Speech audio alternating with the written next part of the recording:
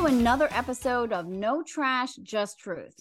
No Trash, Just Truth is a podcast of Proverbs 910 Ministries. We're your hosts, Rose Spiller and Chris Paxson. Welcome back. You know, we really do hope that you are enjoying this walk through Genesis. We appreciate your listening and we appreciate all the comments that we've been getting, so keep them coming. But if you do like what you're hearing, it is really, really helpful for us if you can leave a review on whatever platform you listen on. It is hard to believe and really kind of hard to understand how much of a difference that makes in the algorithms and how much that affects how much our podcast gets listened to. So if you really like this series, if you like No Trash, Just Truth, please give us a review and share the podcast with your friends.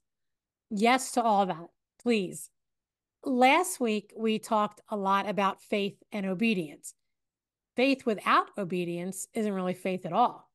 But when we walk in faithful obedience to God, especially in the hard times, our faith is strengthened and bolstered for the next time we're in the midst of testing and trial. Although the patriarch of the faith, Abraham, is still alive at this point in Genesis, and his story isn't quite finished yet, the focus of the chapters that we're going to look at today turn to the next generation of the godly line, Isaac's family. Like we said last week, Sarah died at the age of 127. Isaac was 36 at the time of her death. He loved his mother and he felt that loss. And Abraham sees that it's time to find a wife for Isaac, not just because he missed his mother, but because Isaac's the son of promise. He can't carry on the godly line without a woman, no matter what they try to say today. That's right. Abraham believes God's promises, and he's proactive in doing the work to make them come to fruition. He's not doing God's job for him. He's proactive in making God's promises come to fruition. He's oriented his life around God's promises. He's bought some of the promised land. He stayed in the land. He sends his other sons far away, and now he won't let Isaac leave the land to go find a wife. Well, if Abraham can't leave the land and Isaac can't leave the land, who's going to find the wife? Abraham entrusts it to his most loyal and trusted servant, the one who's in charge of all that he had. And this is what he says to him. Put your hand under my thigh, that I may make you swear by the Lord, the God of heaven and God of the earth, that you will not take a wife for my son from the daughters of the Canaanites among whom I dwell, but will go to my country and to my kindred and take a wife for my son Isaac. The servant said to him, perhaps the woman may not be willing to follow me to this land. Must I then take your son back to the land from which you came? Abraham said to him, see to it that you do not take my son back there. The Lord, the God of heaven, who took me from my father's house and from the land of my kindred, and who spoke to me and swore to me, to your offspring I will give this land. He will send an angel before you, and you shall take a wife for my son from there. But if the woman is not willing to follow you, then you will be free from this oath of mine. Only you must not take my son back there. So the servant, along with some others, loaded 10 of Abraham's camels with all kinds of goods and expensive things and set out to find Isaac a wife. When they got to Abraham's hometown of Nahor in Mesopotamia, they came to a well. Abraham's servant was a very faithful man. He's a godly man.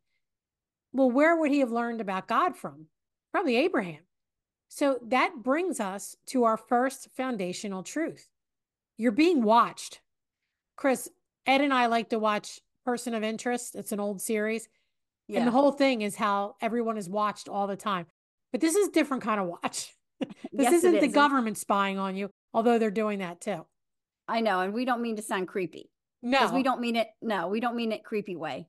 And the government spying on us is creepy in a way, but not being watched in our faith and obedience. But we mean that what's going on in your life and how you handle yourself can make a huge impact on those closest to you as well as outsiders. I mean, think of your kids. They copy your behaviors, not what you say. Yep. So in these chapters, there's a lot of watching going on. And it's not through AI. Yes, it's not. It's obvious that Abraham taught his servant about God, not just lived it out well in front of him, but he also taught him. And that's seen in the servant's prayer when they reach this well. It was almost time for the women to draw water for the night. Abraham's servant prays, "O Lord God of my master Abraham, please grant me success today and show steadfast love to my master Abraham. Behold, I am standing by the spring of water, and the daughters of the men of the city are coming out to draw water. Let the young woman to whom I say, 'Please let down your water jar that I may drink,' and who shall say, 'Drink, and I will water your camels,' let her be the one whom you have appointed for your servant Isaac. By this I shall know that you have shown steadfast love to my master." So, Rose, what's going on here? Well, I think we need to do a little clarification here. The servant's not asking for a miraculous sign. He's not asking for the clouds to form into something like an arrow to point to the person who's meant to be picked. And this brings us to our next foundation. We don't ask for miraculous signs from God's will. The servant's not putting out a fleece. He's not asking for someone to repeat his exact words from the prayer so he can be assured that this is the one. This guy knows the rules of hospitality in that era. He knows that he can pretty much ask any of the women for a drink and they will give him a drink. But what he's looking for with this request is for God to bring someone who will have an enormous amount of character and who's a hard worker, because that's the kind of wife the servant knows will be a blessing to Isaac. He's praying for God to work in the natural course of life. He's not looking for a special sign pointing to a specific person. Like I said, he's not saying, "In my dream tonight, can I see someone?" You're absolutely right. It does get taken that way a lot, but that is not what's happening. After a little digging, I found out that watering 10 camels would take a few hours. Wow. A few hours of carrying water. Can you imagine? And can you imagine offering to do that for some strangers, 10 camels? This was heavy duty work. This was sweaty work. But that's what the servant requested that God bring to him, a woman with that kind of work ethic and that kind of care and love for strangers. And God does it. He brings her to the well before the servant is even done praying the prayer. Yeah, I love that. And you're right. He's not asking for a sign. The servant doesn't say, "Aha, this is the one because she offered to water the camels." He's still not sure if she's the one because he doesn't know what family she's from yet. And he doesn't know if she'll agree to go back with him or if her family will let her. Chris, this is akin to praying for who your kids will marry. Let it be a Christian, someone who loves the Lord, someone who loves my son or daughter. And yeah, exactly. That is what's going on here, because the servant loves his master and he wants to find a great wife. And the servant's letting the situation play out under God's providential hand. Genesis 24:21 says, "The man gazed at her in silence to learn whether the Lord had prospered his journey or not." So, like you said, he's not saying, "Aha, this is the one, I know it." He's not doing that at all.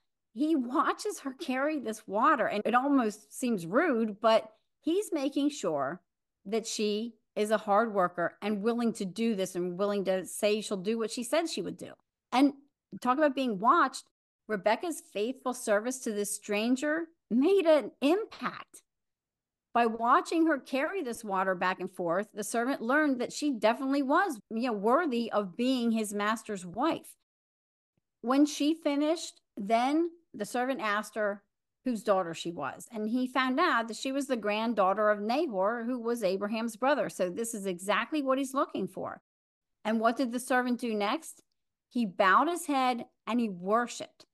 And then she invited him and all of the entourage that were with him to the family house. After recounting the whole story to her family, the servant telling them how the Lord had directed his steps so far, Abraham's servant asked for their permission to take her back with him.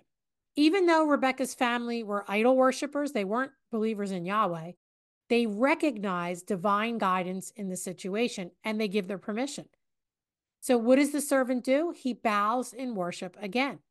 In the morning, Rebecca agrees to go back with the servant to be Isaac's wife. And that is how we should all be making decisions. We don't ask for miraculous signs.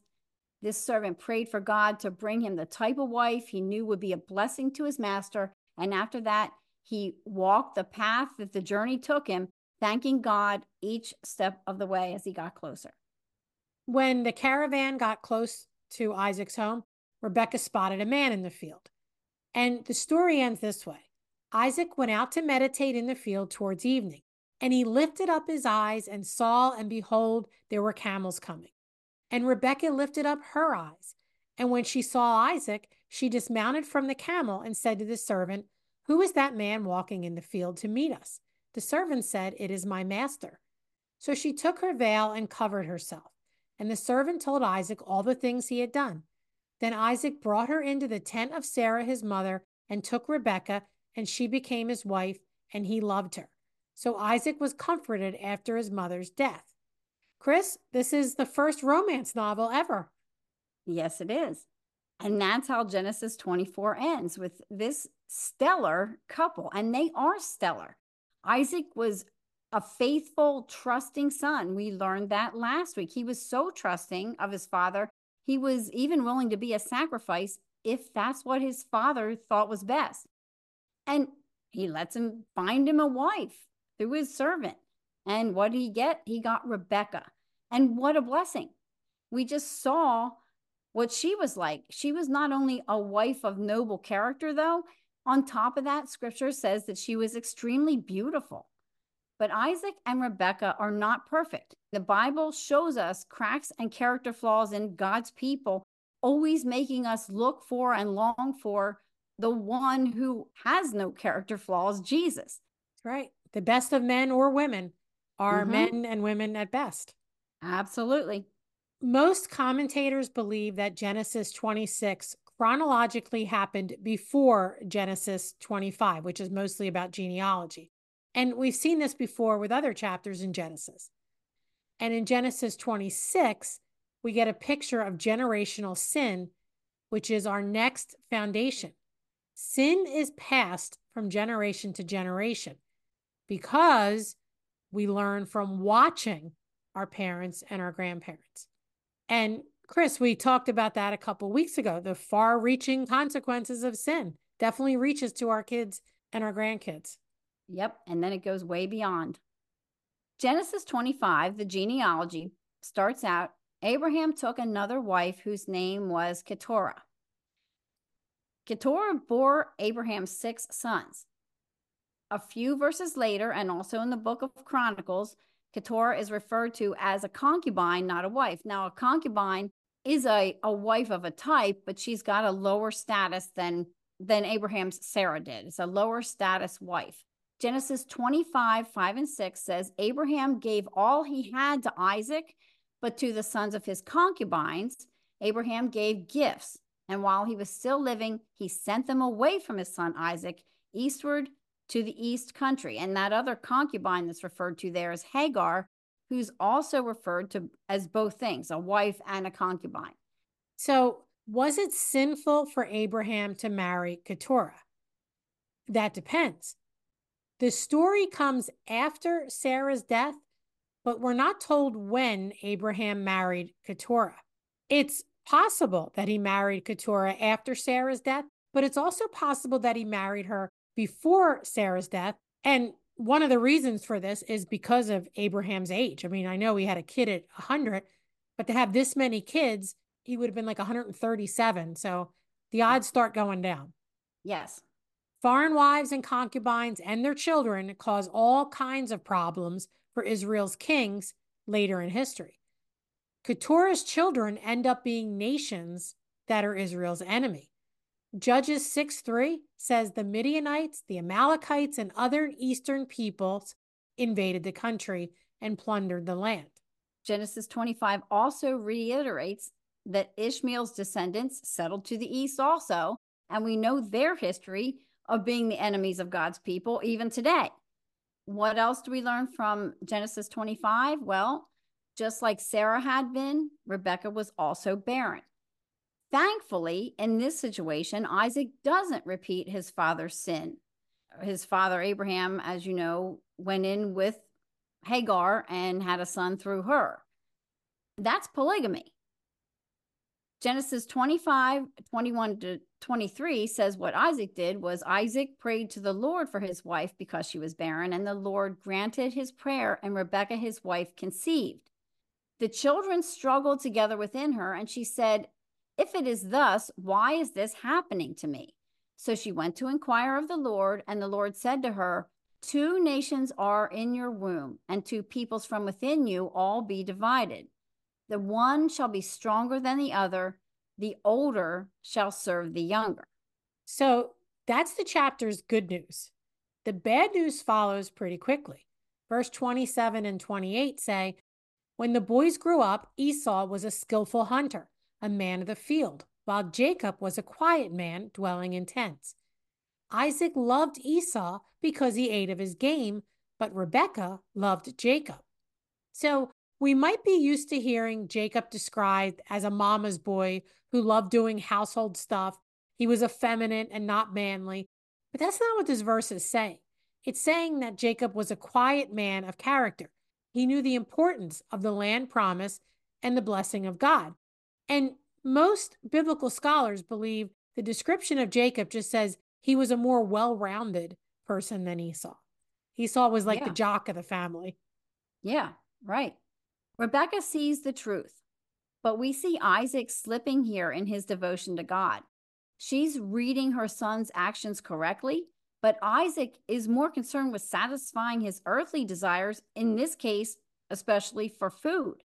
And his favorite son has learned from watching him, and it's going to cost him God's blessing. Genesis 25 ends this way. Once when Jacob was cooking stew, Esau came in from the field and he was exhausted. And Esau said to Jacob, "Let me eat some of that red stew, for I am exhausted." Therefore his name was called Edom. Jacob said, "Sell me your birthright now." Esau said, "I am about to die. Of what use is a birthright to me?" Jacob said, "Swear to me now." So he swore to him and sold his birthright to Jacob.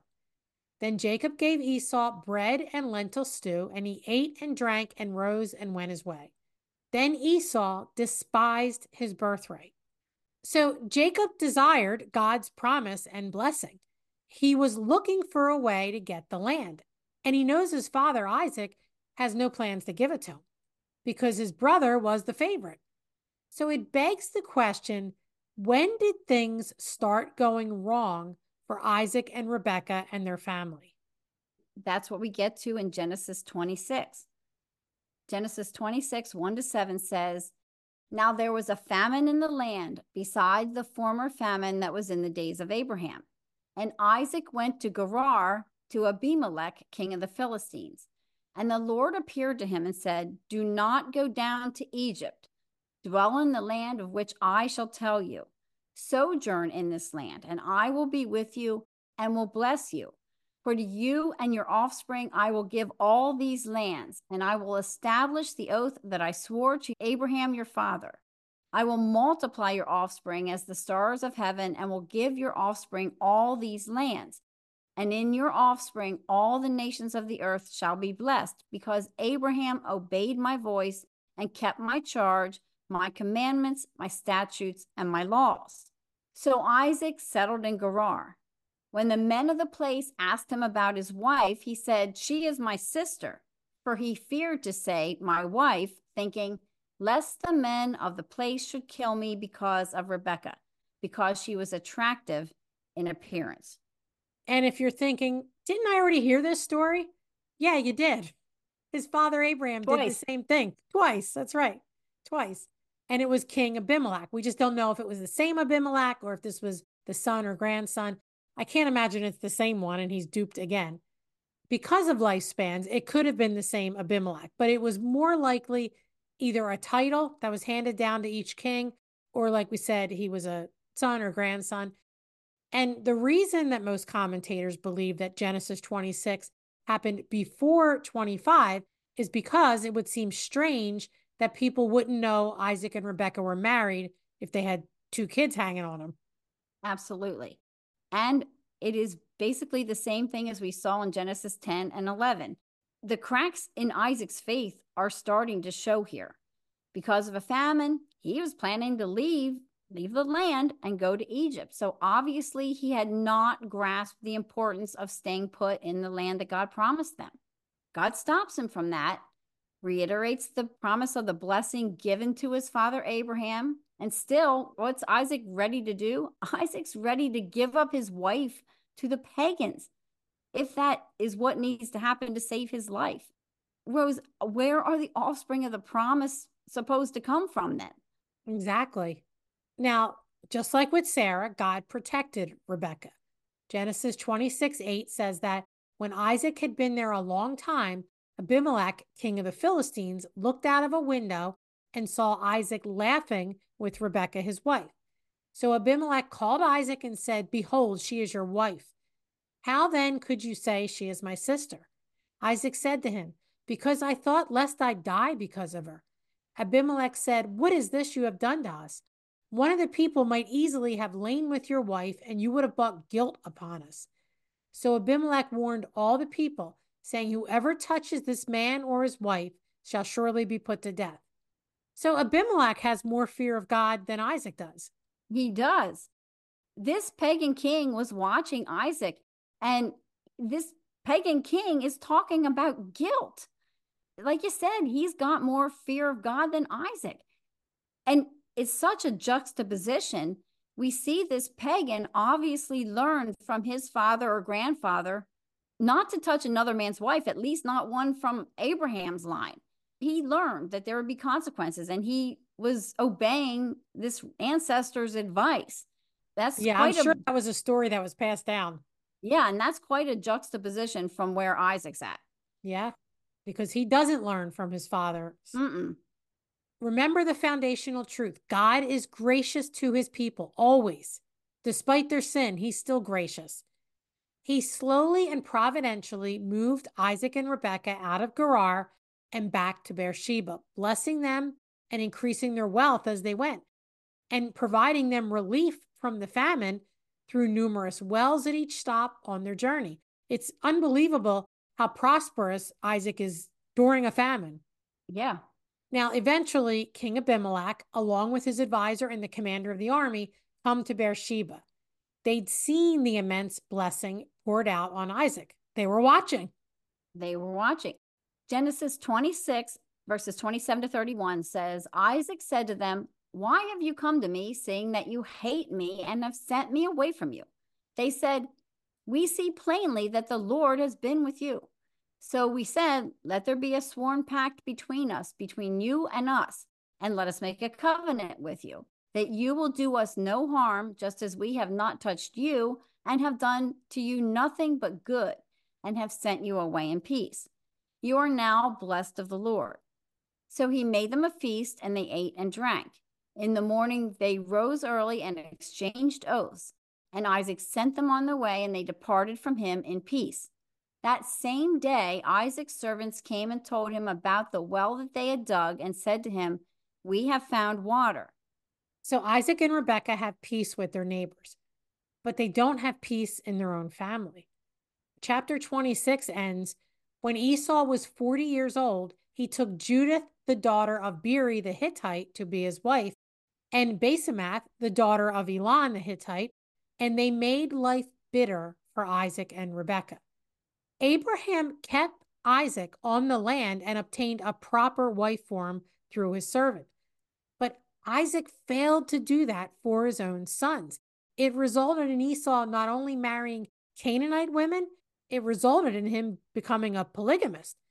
So where would he have gotten that idea from? His father wasn't a polygamist.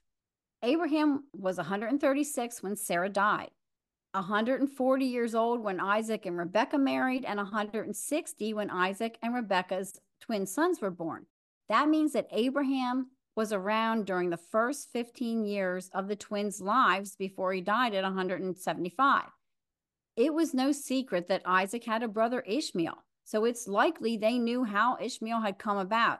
And as we were talking about before, if Abraham did marry Keturah while he was married to Sarah, that wasn't a secret either. So it's likely that Esau could have learned that straight from his granddad. Absolutely. We're being watched. by our children, by other believers, by the outside world. All of them learn by what they see. Outsiders see how devoted to God we are or aren't. And believe me, they're waiting to pounce when they see us slip up. Our children often model our behavior, both good and bad. It's not what we say to them, it's what we do. And we're going to see this played out again and again as we read through the Bible and as we go through the book of Genesis. And that's a good place to end today. Have a blessed day, everybody.